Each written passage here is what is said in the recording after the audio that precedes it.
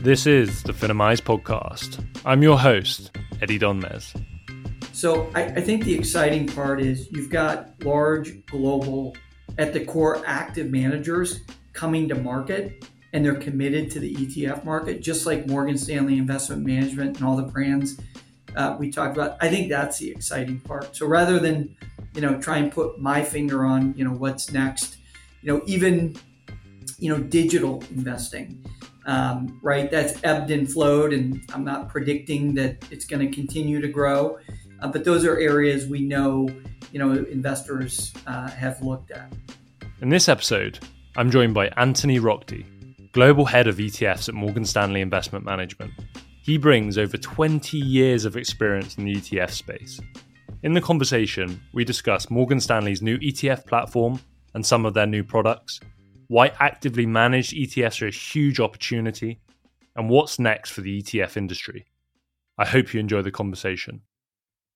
Okay, Anthony, thank you so much for joining me on the podcast. I just wanted to start the episode with you running me through your personal background, actually, because I know you've had an amazing career. Yeah, thank you, and good to see you, Eddie. So I joined Morgan Stanley just over a year ago, March of 22. Prior to that, I spent over 20 years focused exclusively on the ETF industry. So I was lucky enough and fortunate to have been one of the initial hires on the iShare project at then Barclays Global Investors. I helped build and lead that business. I was one of the initial 12 hires and was there for the first $250 billion at iShares, and it was just a great opportunity. I also co-led the Spider ETF business for a number of years here in Boston, where I am today. Worked closely with Jim Ross, who I know helped pioneer the ETF industry in the SPY way back in the early 90s. So that was a great experience. And then I guess I have a fascination with startups and big companies.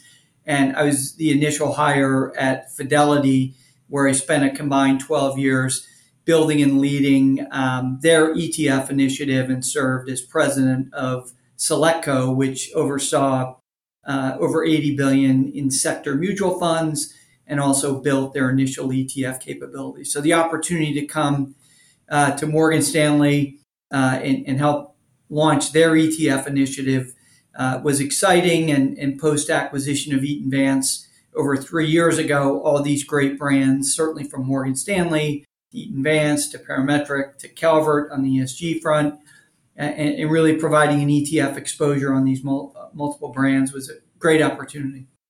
Brilliant.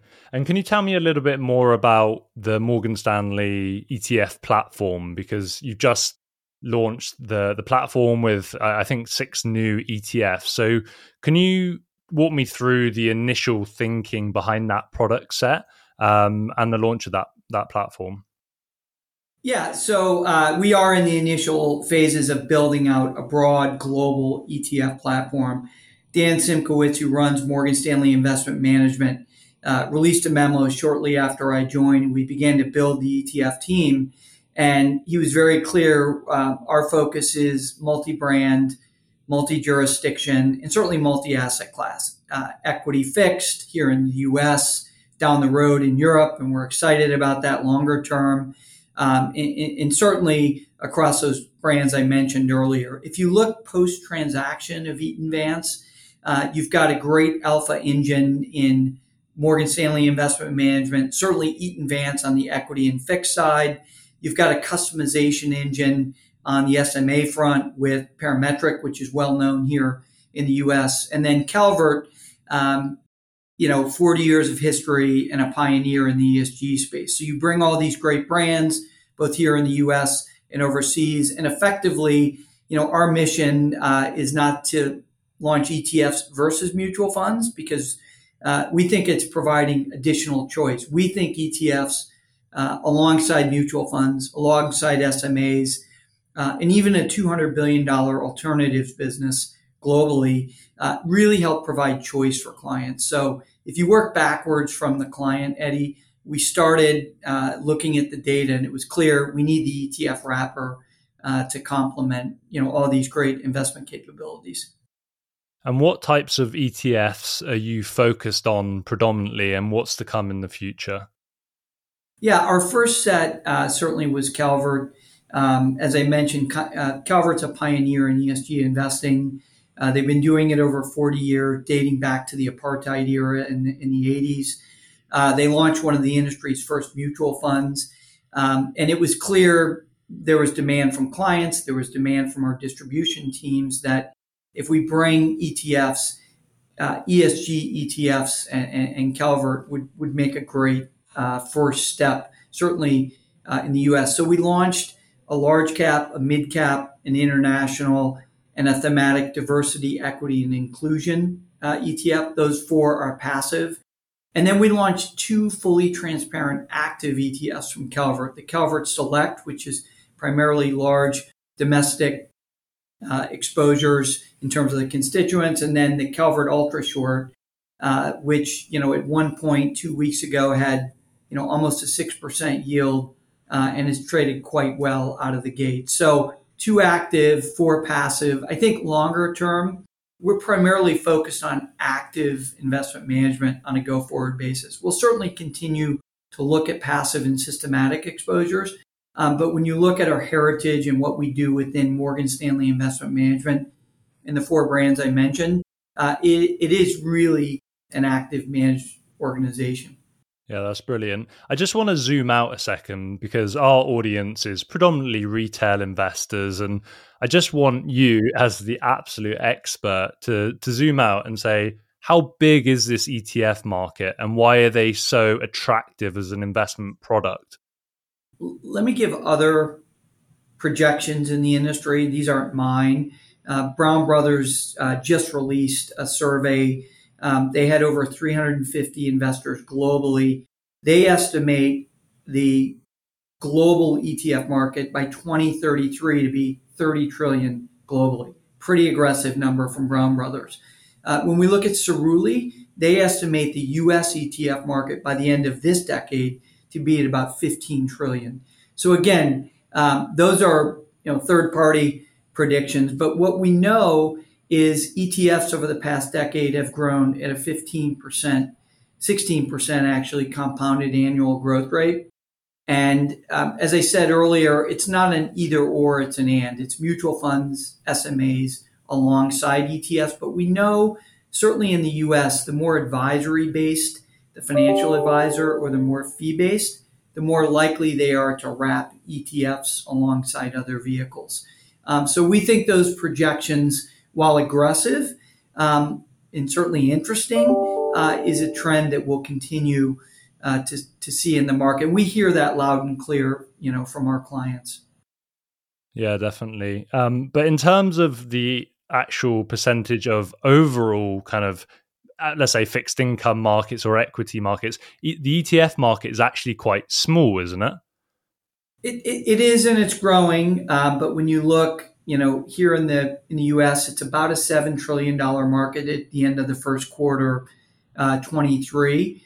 When you look at the traditional mutual fund market, that's 17 or 18 trillion. So no question about it, smaller. But when you look at the velocity of growth, ETFs have seen 46 consecutive months of net inflows through a very difficult market in full year 22. I think the other trend that's noteworthy, and there's some reasons for this, and we can spend some time on it, Eddie, is active management. And that's really where we're centered in the Morgan Stanley ETF platform. In full year 22, and these are just U.S. statistics, I know your audience is global, but for the U.S. market, about 5% of the $7 trillion market sits in active management, mostly fully transparent. Over half of that in the fixed income category. Yet it was almost 15% of the flows in full year 22. If we look in the first quarter of 23, and this is real-time data, the flow is somewhere between 30 and 35% of all ETF flows in the U.S. in the first quarter of 23 have gone into active ETFs. And what's interesting about that, you mentioned fixed income, Eddie, is a lot of those flows are going to active, transparent fixed income on the shorter end of on the duration front. So I think active is an accelerant, and I go back to the Brown Brothers survey that just came out, early in the first quarter of 23. It was interesting. 92% of the respondents to their survey actually bought an active ETF in the last 12 months. That's very different than even 5 years ago here in the U.S. Active ETFs were relatively new. I think the other trend or the other change that's really helping fuel this trend is a regulatory shift in the U.S. In 2019, the SEC passed what's known as Rule 6C11, or the ETF rule, and that really enabled traditional active managers to get to market faster. And so we've seen a lot of other organizations that look similar to Morgan Stanley Investment Management enter the space, and many of them are centered on traditional, transparent active management. Yeah, that's so interesting. How surprised were you looking at last year? Because we had such a volatile year, right? The 60-40 portfolio had its worst year since 1930, I think. There was a huge amount of volatility, yet investors were still, really seeking out particularly fixed income ETFs. How did the market volatility of last year play into ETF flows and the market conditions? Having been in the space over 23 years, you go back to the credit crisis, you go back to the pandemic, you go to a really difficult market in full year 22. Those three periods all saw ETFs actually used as price discovery vehicles. We saw it during the pandemic. We saw it in '08. And in some ways, these difficult markets really help validate the on-exchange nature of these exposures. And certainly we saw investors voted certainly on the shorter duration front. They also voted with downside protection ETFs in the U.S. in full year 22. We saw a lot of inflows in whether it's buffer ETFs or downside protection ETFs. And so again, that's really where I've seen innovation over the last 2 decades in the ETF space, is in these difficult markets. And so I think 22 was no different. But what's noteworthy is the global ETF market in full year 22, one of the worst markets in the last decade, saw over 840 billion in net inflows, number 2 all time to obviously the year before. So I think that's really noteworthy, that investors are using ETFs both in up markets and certainly in down markets as well. Yeah, we can echo that kind of sentiment from our retail investor survey that we do. And actually at the start, even in Q4 of last year, they were looking to ETFs as almost a safe haven, the SPY ETF. And obviously we can differentiate between the ETFs, but they were moving out of, let's say, speculative kind of names and actually seeking safety in those ETFs. So that was very, very interesting. This year, we've obviously seen huge fixed income volatility. We've seen a regional banking crisis, if it's fair to say that. Definitely, I think it's fair to say a regional banking crisis. We obviously have a very attractive yields on offer on the short end of the curve. What trends have you seen in terms of ETF flows and demands through this year, maybe the first quarter? Again, I go back to active. Well over 30% of the net flows in the U.S. came into active managed strategies, and that's data from Vetify. I also saw some data from Bloomberg. So anywhere between 30 and 35% of the category, so active flows. The majority of that was in shorter duration fixed income and active transparent. And so I think that's one noteworthy trend. I do think fixed income is really also noteworthy. I mentioned active, but we know investors are using various parts of the curve on the fixed income front, and that is a trend. We expect will continue over time. Yeah, interesting. Transitioning maybe to a certain part or different type of ETF, which are factor-based ETFs. For our audience, could you maybe run through some factors, what that actually means, and what factor-based ETFs that are either seeing flows so far this year, or you would expect to attract some flows? Because obviously there's a huge debate, for example, around growth versus value, for example. So could you shed some light on factor ETFs?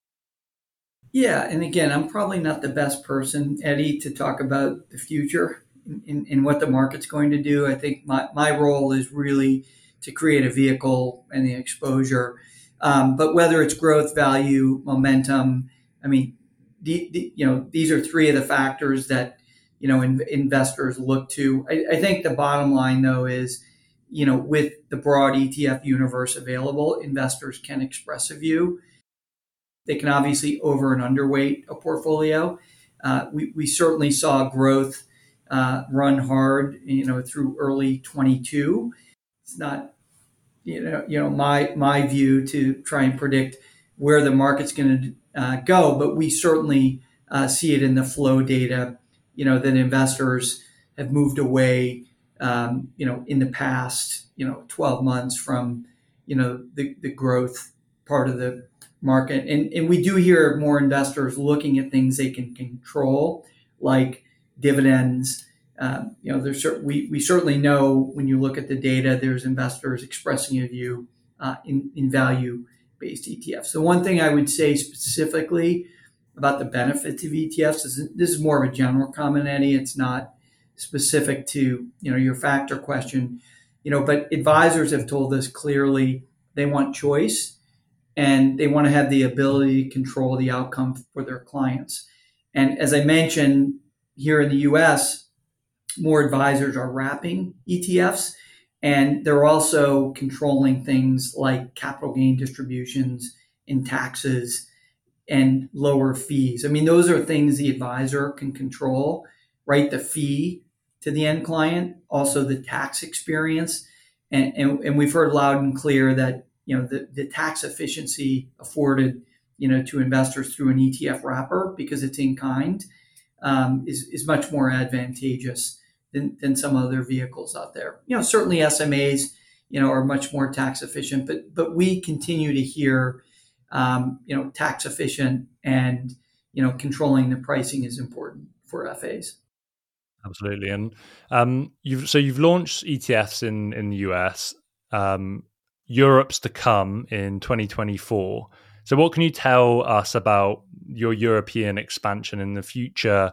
Why is it an attractive market for Morgan Stanley?